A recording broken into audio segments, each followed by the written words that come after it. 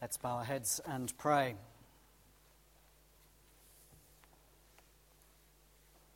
Paul writes, "This is my gospel for which I am suffering, even to the point of being chained like a criminal. But God's word is not chained." Almighty God, this evening we pray that you would liberate us to hear your unchained word. And where our lives, in whatever respect, act to chain down the effects of your word, free it, we pray, that it would do its work among us by your Spirit. Amen. Do you please sit.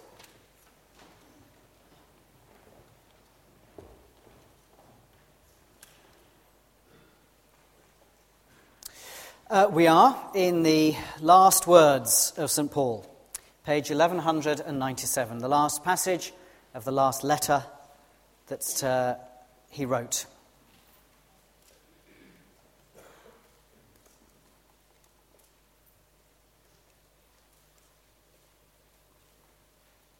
And in one sense, there is now very little left to say. Paul has entrusted the continuing mission of Christ to Timothy, his friend. He's presented to Timothy his final challenge. And what can be said after that? And yet, it is precisely because everything is now being stripped away from Paul that what remains to be said demands our particular attention. The last words of his last letter, his last will and wish, his last hopes and greetings. We don't know, do we, these people ourselves? They're often just names to us.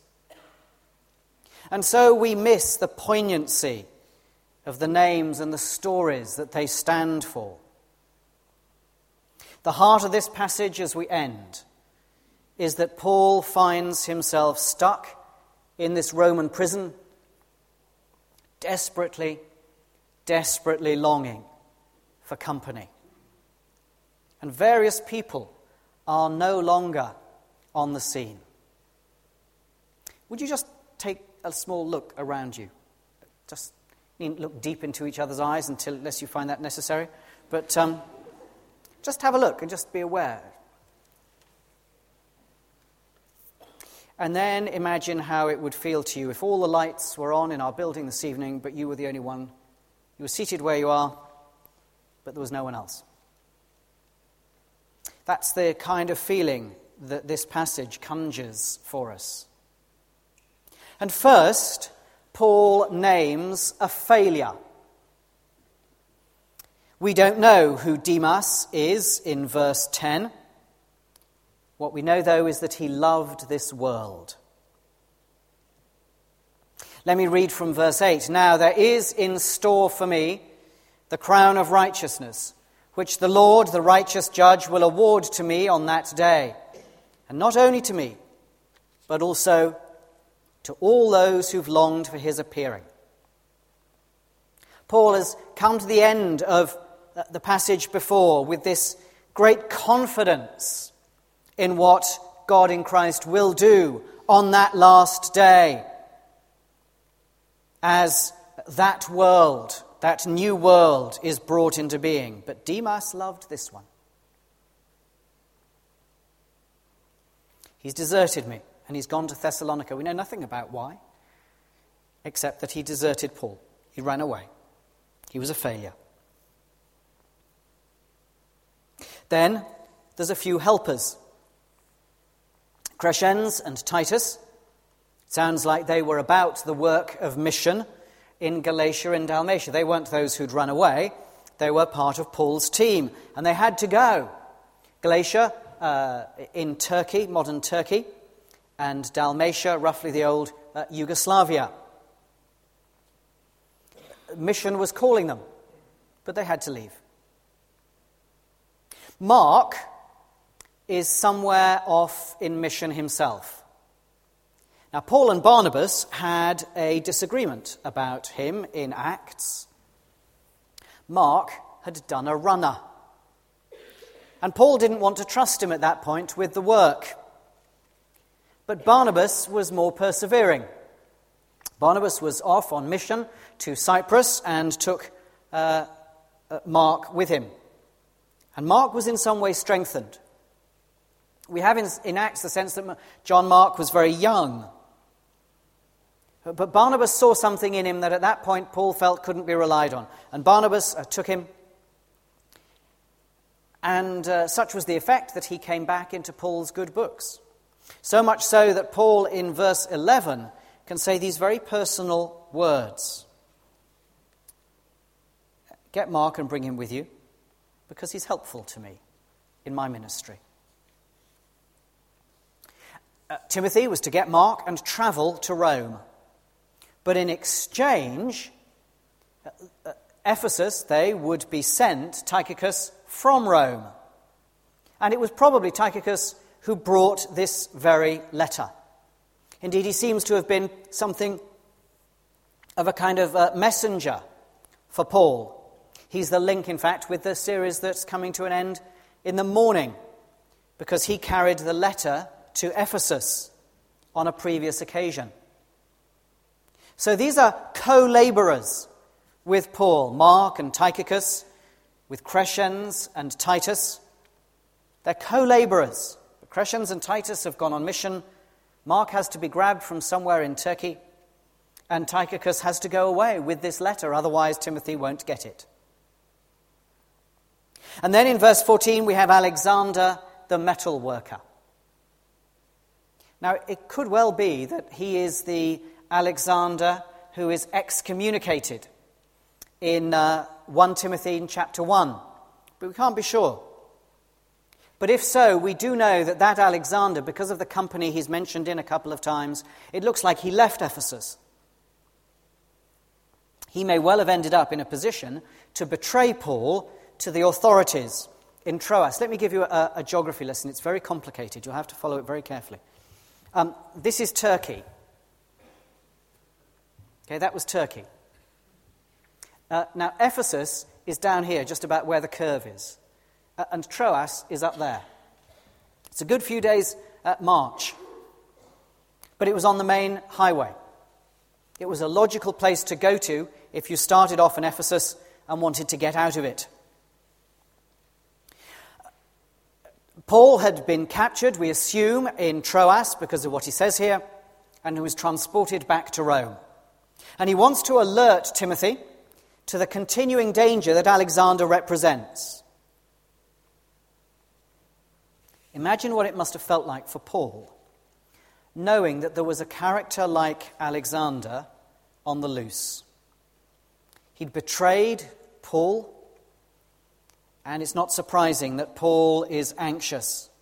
You too should be on your guard against him.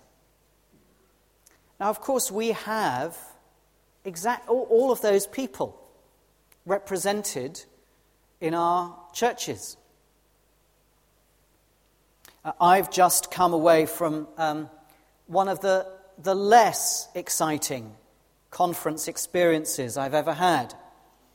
It was the Eastern Region Training Conference for New Rural Deans.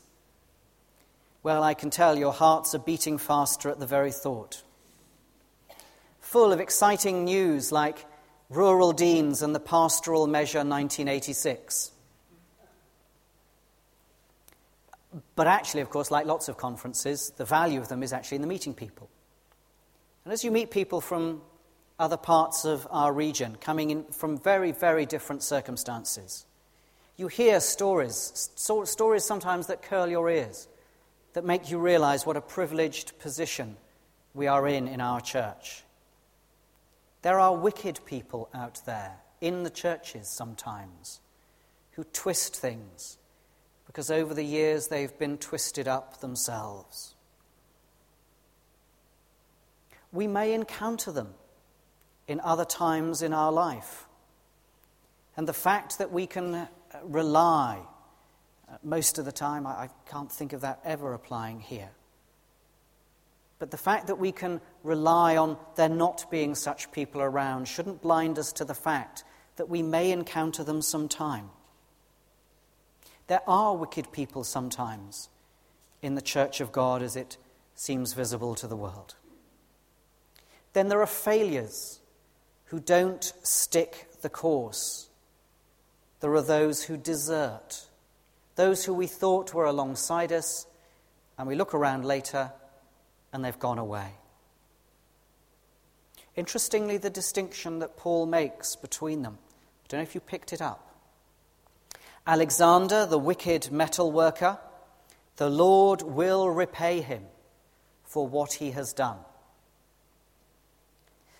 But then there are those in verse 16 who deserted Paul. And he says, may it not be held against them. For Alexander, Paul is quite sure that there is a terrible punishment coming. But in verse 16, he knows the pressures that people are under and is able to rise to forgiveness and say, may it not be held against them, following the example of his master upon the cross.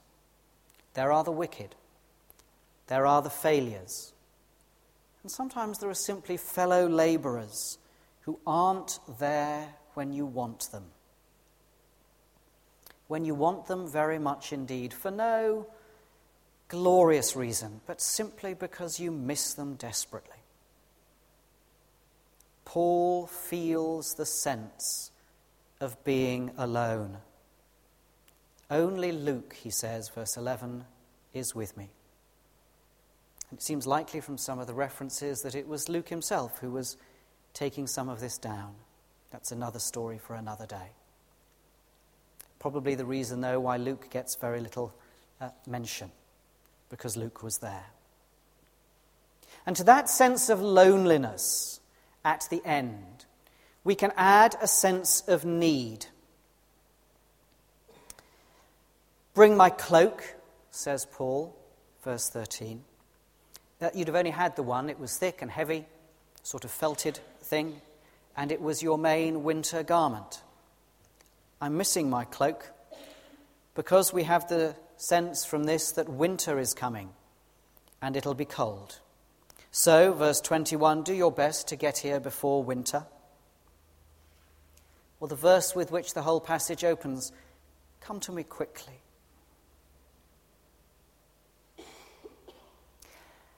It's not only those things that he's missing. Verse 13, not only bring the cloak, but bring my scrolls and the parchments. How intriguing. Facing death, and he knows he is facing death. I want something to keep me warm, something to remind me of the heritage in which we started. And you'll remember this is the letter to Timothy, and he's spoken from the very beginning of the heritage of the Scriptures that Timothy has enjoyed. I want something to keep me warm, something from that heritage. And I want you in person. I wonder how you would feel if it was just you in the building. And not just you because it's always just you, but because everyone else simply hadn't turned up. You'd feel alone. Now there are, it seems to me, two reactions to that. The first of them is, well, that's all right, alone is okay. I suspect you'll know the answer to this question. Do shout out. Apart from Christian material, songs and hymns, what is the most played item at a crematorium funeral? No, not Jerusalem. I Did It My Way. Sinatra singing I Did It My Way. One of the things I don't know is I'd love to know the gender breakdown of that. I somehow feel it unlikely that 80% of those using it are female, while only 20% are male. It seems to me a particular male thing to say, I did it my way, and that was okay. Alone is okay is one of the voices that our culture seems to say to us. It speaks of a kind of heroism.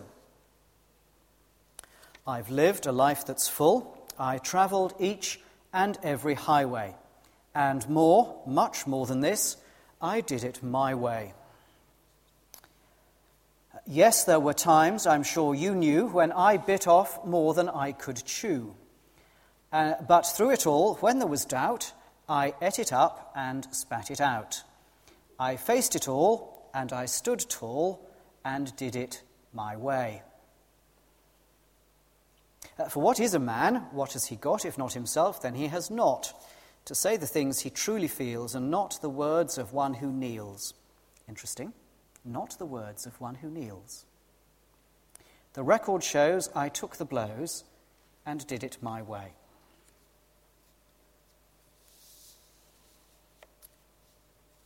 There is a heroism in our culture that goes with saying it's okay to be alone, to take all the blows, to take all the desertions, to take all the betrayals, and still to be standing at the end of it all. And at the end to say, I did it my way. But that is not what Paul chooses to say. Because actually he knows that it's not okay to be alone. There's no heroism in a filthy jail in Rome. And so what really matters at the centre of our text is verse 17. Everyone deserted me, may it not be held against them, but the Lord stood at my side and gave me strength, so that through me the message might be fully proclaimed and all the Gentiles might hear it.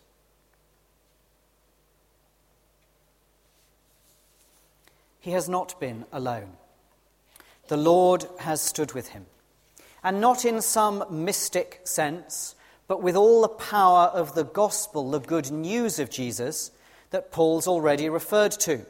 Chapter 2 and verse 8, remember Jesus Christ, raised from the dead, descended from David. This is my gospel. If we died with him, we will live with him. If we endure, we will reign with him. If we are faithless, he will remain faithful, for he cannot disown himself. The Lord has stood with me. I was not alone. And the Lord did two things.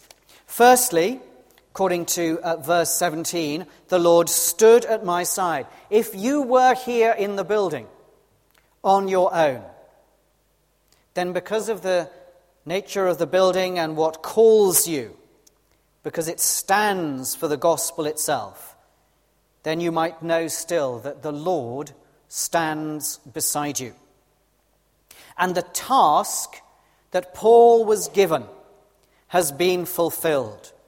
Through me the message might be fully proclaimed and all the Gentiles might hear it. Paul was given that task. Of course, it's not true that all the Gentiles have heard it. What he means is, I am in the heart of the empire.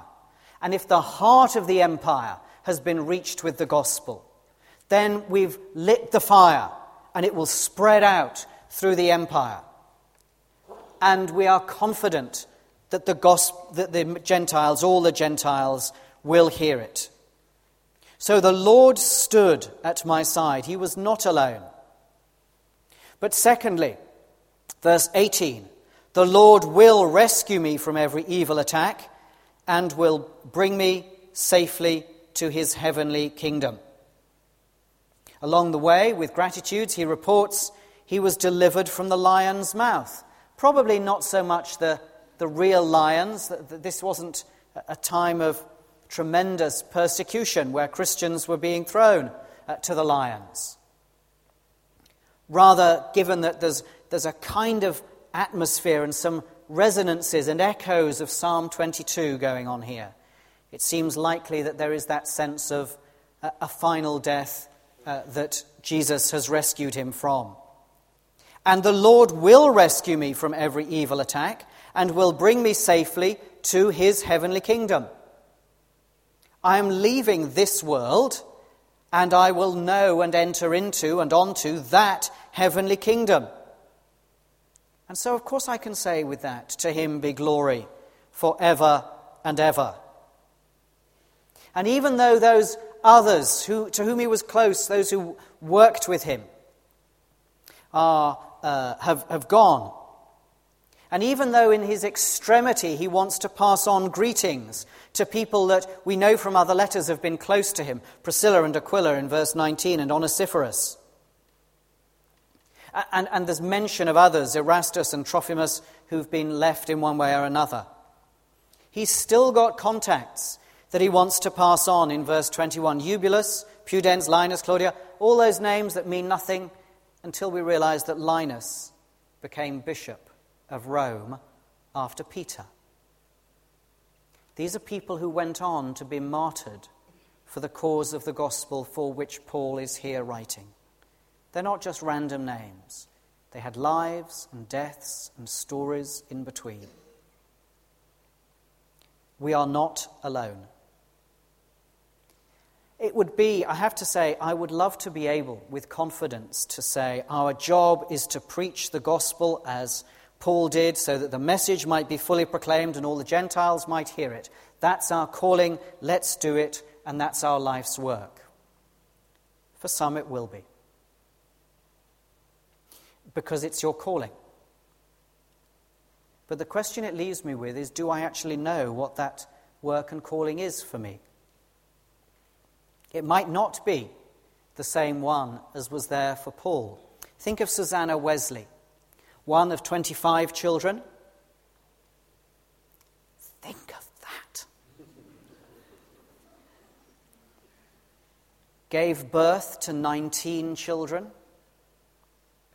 Her ministry was not that all the Gentiles might hear the gospel. It was while her husband was away, sometimes in jail for financial poverty in those days. She raised those children. And 2 of them were called John and Charles. She did, within the limits of her vocation, all that she was required to do. As we finish this sermon tonight, as we finish this letter, as we finish this life of Paul, we can't escape, can we, that question coming back to us. Do you actually know what your life's work is? And since the answer is probably no, because most of us don't, and some of us are far too young yet to have a clue, the question is, what are we doing to find out? Imagine what it must be like to get to the end of your days and say, I have finished the work. Paul could say it because he knew what his life's work was. And in the confidence of finishing the work, with the Lord at his side, he could cope with the loneliness. He could cope with the betrayals. He could cope with the desertions. And they will probably come our way too. But he knew what it was to get to the end and say, I've finished the work. Can we pray together?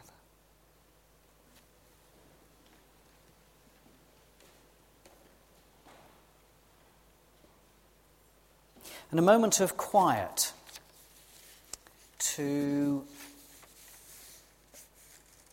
offer that question to God.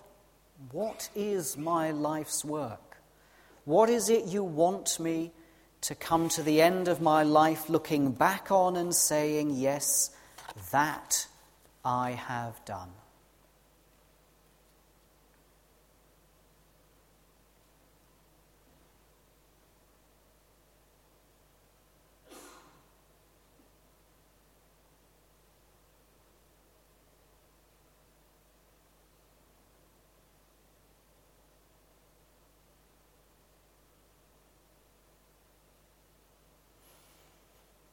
Lord God, some of us know what the answer to that question is.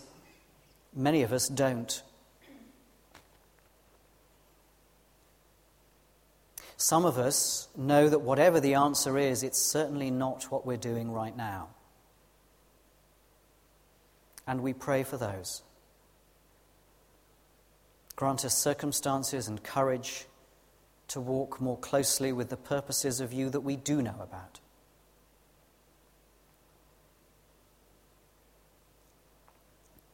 Some of us are walking further than we know we should from your purposes because we've experienced circumstances that have tested us, where others have let us down.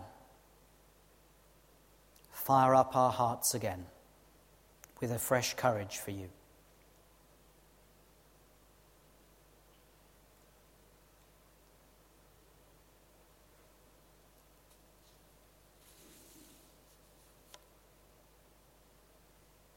And as we travel each and every highway, not like Frank Sinatra's singer, may we long to know your purposes and to travel in company with those whose companionship lightens the load and makes our steps lighter.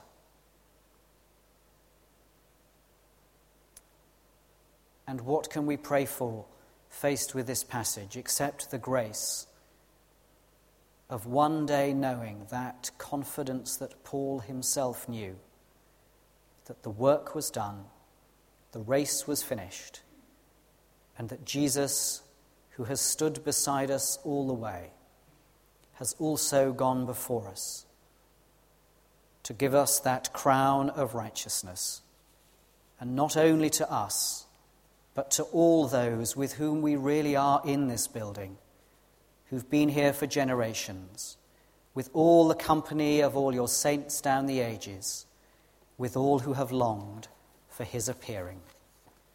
Amen.